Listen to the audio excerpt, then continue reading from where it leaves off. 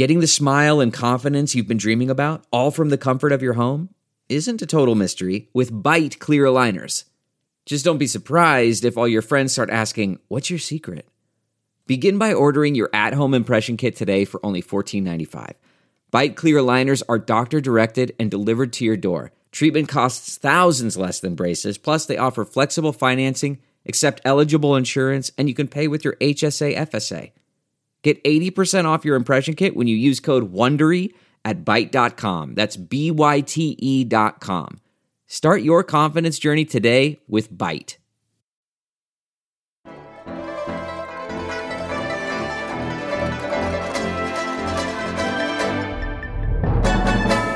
Welcome to TechBuzz China. We are a new weekly podcast focused on bringing you the most relevant, interesting, and buzzworthy headlines in China tech. We are a part of Pandaily.com, a new English language site that tells you everything about China's innovation.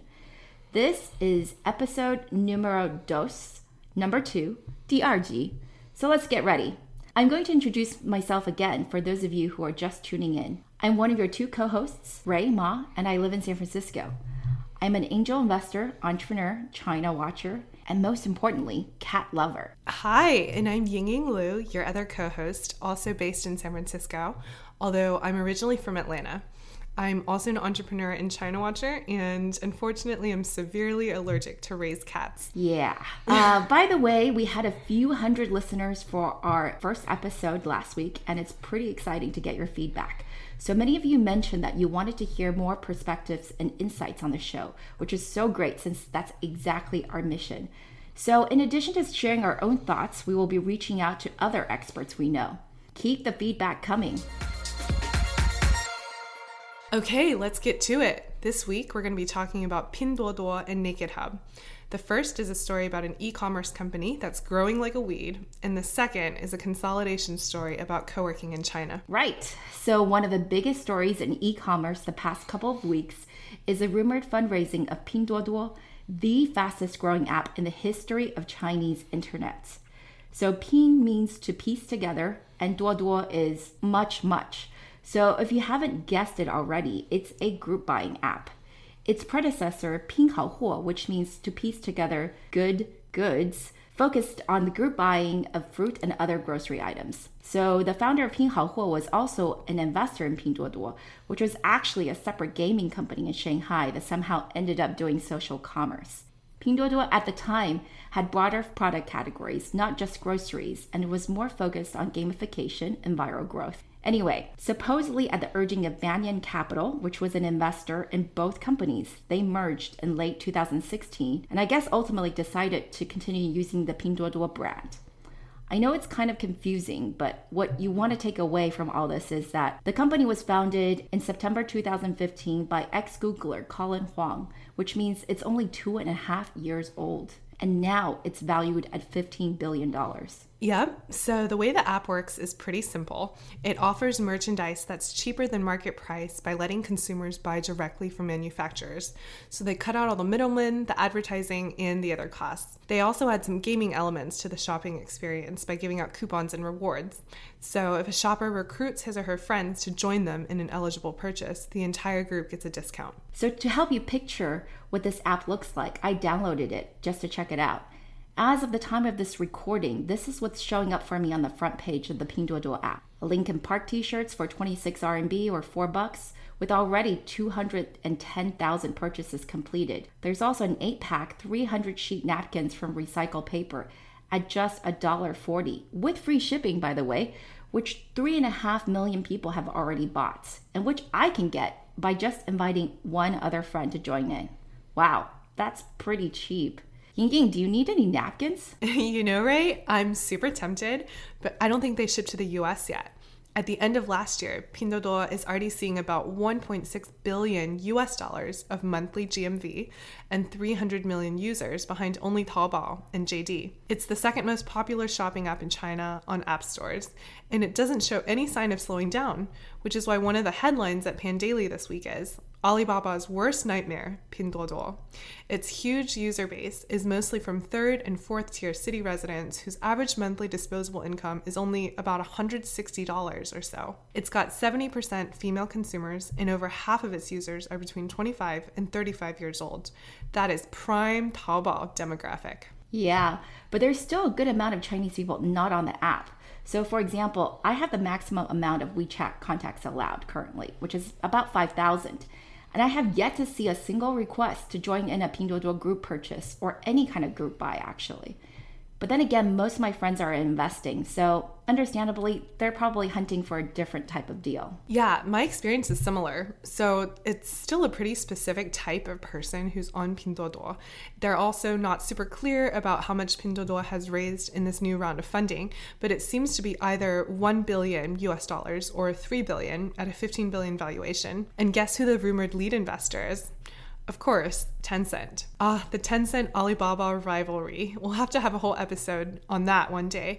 But for listeners, you guys just know that they hate each other, like Democrats versus Republicans type of hate. Yeah, so Pinduoduo is in Camp Tencent, which is good for them, but I personally think that their future is still uncertain. I mean, is this kind of growth sustainable, or is it just a fad? But before I let you know my opinion, let me share with you the perspective of Cathy Xu, one of the top VCs in China, who has made her fortune on e-commerce and retail, and who was one of the first investors in JD, Dianping, and various other decacorns in China. Her fund is called Capital Today and was founded in 2005. She's basically, no exaggeration, the most respected investor in this space. According to her, of course they looked at Pinduoduo early and noted that its strength was in its supply chain, which impressed her. I think it's interesting, by the way, that she didn't think the whole WeChat social element was its core advantage. Anyway, she ultimately didn't invest because she said she couldn't figure out the value proposition of the company. Was it to bring happiness to consumers because they liked buying in groups? Was it to save 25 cents on a $1 purchase? Or was it to provide an entertaining experience for consumers who wanted to be distracted? She didn't think any of these were, quote-unquote, revolutionary enough for a truly great business. But obviously, many other investors disagree. On the other side of the table, we have Mark Poles, who was a longtime iBanker at Morgan Stanley covering China tech, which is where Ray met him, and he used to be an investor at GGV, one of the biggest cross-border funds, and also a big player in e-commerce, having been early in Alibaba, Wish, and other players. Mark lived in China for over a decade, and he gave us his perspective over the phone. Pinduoduo is actually really interesting to me because it is one of these business models that simply would not have been possible even a few years ago. And that's because it leverages a large social graph, in this case WeChat, to bring together consumers to discover and participate in finding deals. So you can aggregate interest at a scale that previously was simply not possible. Right? As you have to remember, these sort of business models, group buying for physical goods, were among the first in commerce that were actually tried back in the mid to late 90s, but they simply could not scale because you didn't have an audience that was large enough. You couldn't aggregate interests, right, using machine learning or through social mechanisms, etc. And what Pinduoduo taps into is what I think is an enduring human need to find deals, right? People get a dopamine rush when they feel they scored a deal. It's the group social element that adds both a little bit of a gamification layer and the ability to get those groups together.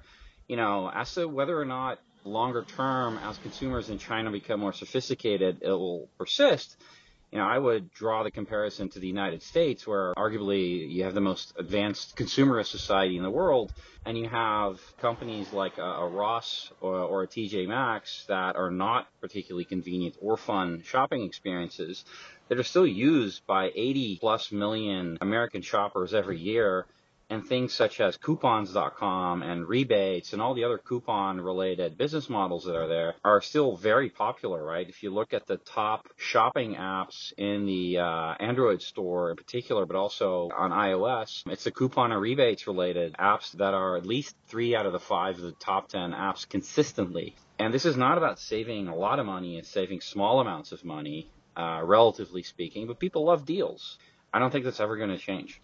Yeah, guys, so what do you think? Do you agree with Cathy or think that Mark's points are spot on? I have to confess, I am with Cathy.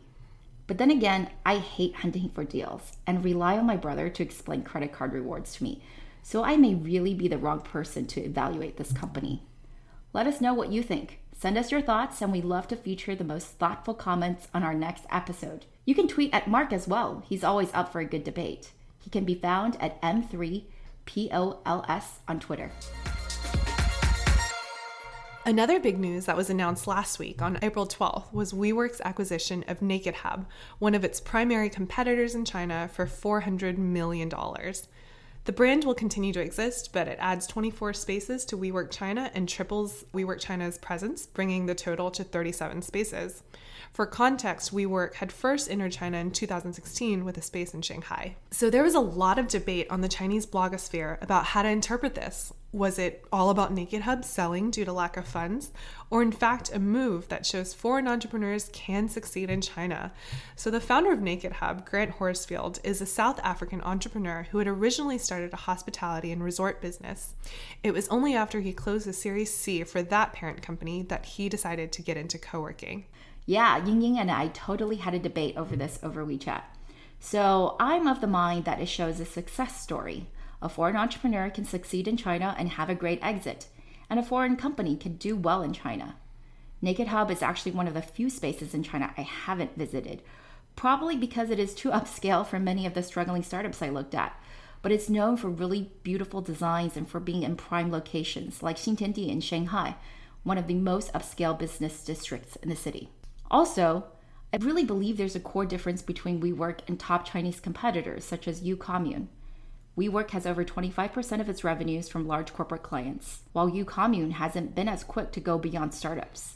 But that's probably because Ucommune received a lot of Chinese government stipends, and so it's still heavily tied to innovation and entrepreneurship, which is basically the chief rallying cry of the current presidency. Yeah, the ties to government are a big driver in this different mindset. For example, folks in the co-working industry in the US often think of the industry being that of real estate at its core, and conversely in China, oftentimes the land and buildings are gifted or at least subsidized. As Ray mentioned, that's both an advantage and a challenge because it comes with a lot of strings attached and makes for completely different business models. So for the benefit of some of our listeners who might not be as familiar, why don't you give us some context on the trend of co-working in China? Sure, Ray. So the growth of not just co-working, but also accelerators, incubators, and all sorts of services for entrepreneurs have been exploding in recent years. I noticed an uptick beginning as early as late 2015. In China, shared offices have been growing at a rate of 30% year on year. By the numbers, it's estimated that by 2019, the total operating area of shared offices in China will reach 550 million square feet. By 2030, 30% of office space in China will be shared. It goes along with the rise of an entire sharing economy in China in general. Yeah, and I think we should add here that Ying Ying is definitely an expert in this area because she worked for a while as the head of US expansion for a Chinese co-working space. Anyway, we're actually all very familiar with the co-working spaces. In fact, the team at Pandaily works out of one of them, the Ucommune in Beijing, which I did visit. Yeah, that's right. We asked our friend Rebecca Pan, the CEO and co-founder of co-working space Kovo, which has locations here in San Francisco as well as in St. Louis, about her takeaways from a visit that took place in October 2016, a couple of years ago. My name's Rebecca Pan. I'm the founder and CEO of a co-working company called Kovo. I've been in co-working forever, since it began really, since 2009, and have opened 11 spaces since then. It was really illuminating to visit Beijing and see what the co-working scene is like there. It's interesting because it's such a new scene in China, but it's been so explosive that we were able to learn a lot. One of the spaces we visited was Soho 3Q. One thing that really struck us was just the scale and the quality. We were incredibly impressed. The biggest thing that we really drew is just how valuable WeChat is. And I don't know why that's not a bigger deal in the US, because it should be. I'm not sure why Slack is so big here when we could all be on WeChat. And also, the potential in terms of scale that we've seen makes me realize that we can go bigger at a grander scale and that can be really successful. I was with Rebecca on this trip, and I remember how much she was amazed that co-working had been adapted and scaled beyond her imagination in China. So we're talking about both the size of the space and the seamless delivery of amenities within those spaces. She even called 3Q galactic. It also looks like a spaceship, so that's pretty apt. I've also observed at least two completely different schools of thought within co-working and the folks who tend to start co-working spaces. So the first is that it's all about scale and it's primarily a real estate business. The second is that it's all about services and the models and teams are driven by this desire to build community and provide services and monetize those services. So for example, the dad of our intern, Gilbert, who's sitting here, is the founder of Impact Hub in Shanghai. And Gilbert's dad really had a vision of creating this community space that facilitates interactions between entrepreneurs offering their services to emerging startups. So there are services providers who tack on a real estate business, and then there are the real estate entrepreneurs who still see this as primarily a property business. I personally think the latter is winning. So for example, Ucommune, the top player that we mentioned earlier, was founded by a senior executive from China's largest real estate company, Wanke. It has 7,000 members, whereas WeWork just exceeded 200,000. So it's still quite small. What do you think, Ying? Will WeWork win in China? This might be a bit of a cop-out answer, but I think they're doing quite well, and they're on a really good trajectory. As you can see from the numbers that Ray mentioned, the industry is just now getting started, whether in China or elsewhere. So I think there's space for both foreign and domestic players in the co-working industry in China now, especially given the different customer segments that we discussed as well. WeWork has an impressive operational playbook and the ability to establish standard prices and levels of service. They also use data and tech to optimize office design and create an internal network for members. So as long as they're able to continue to hire locally to localize their product smartly, then I think it will do well. It also already has a good number of global multinational clients in China and a good brand name.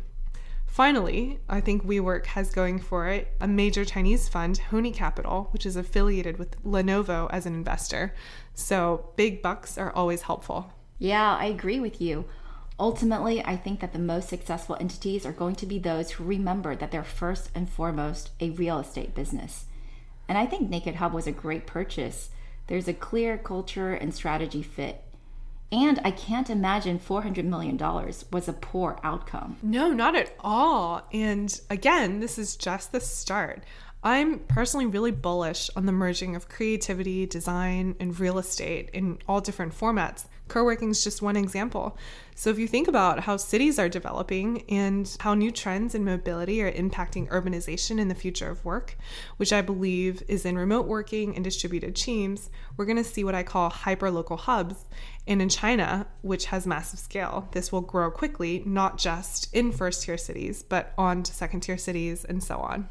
Yeah, in China, we definitely don't have to rely on market forces for that to happen. The government can single-handedly issue mandates, and that will just radically change the entire country. So to recap, today we've talked about the newest decacorn in the house, Pinduoduo, the social commerce app, and how it's growing like crazy. We also talked about WeWork's second substantial acquisition in Asia, the first being Singapore's Space Mob, of the high-end co-working space Naked Hub in China, and what that means for the sector as well as for foreign entrepreneurs doing business in China. Some of the other stories we didn't get to cover this week include fundraising news for Faraday Future, a Chinese electric car company, and JD.com entering Spain. As always, you can find these and more on pandaily.com. Okay, that's all for this week, folks. Thanks for listening. We really enjoyed putting this together and are always open to any comments or suggestions. You can find us on Twitter at ThePanDaily, that's spelled ThePanDaily, and my personal Twitter account is Rayma, and that's just spelled Ruima. And my Twitter is spelled Ginygy. We also have a Facebook page now. Just search for Tech Buzz China, Tech Buzz being one word. All right, don't be a stranger, and we'll see you guys again next week. This show is brought to you by pandaily.com, a new English language website that tells you everything about China's innovation. Our producer is Carol Yin, and our intern is Gilbert Chan.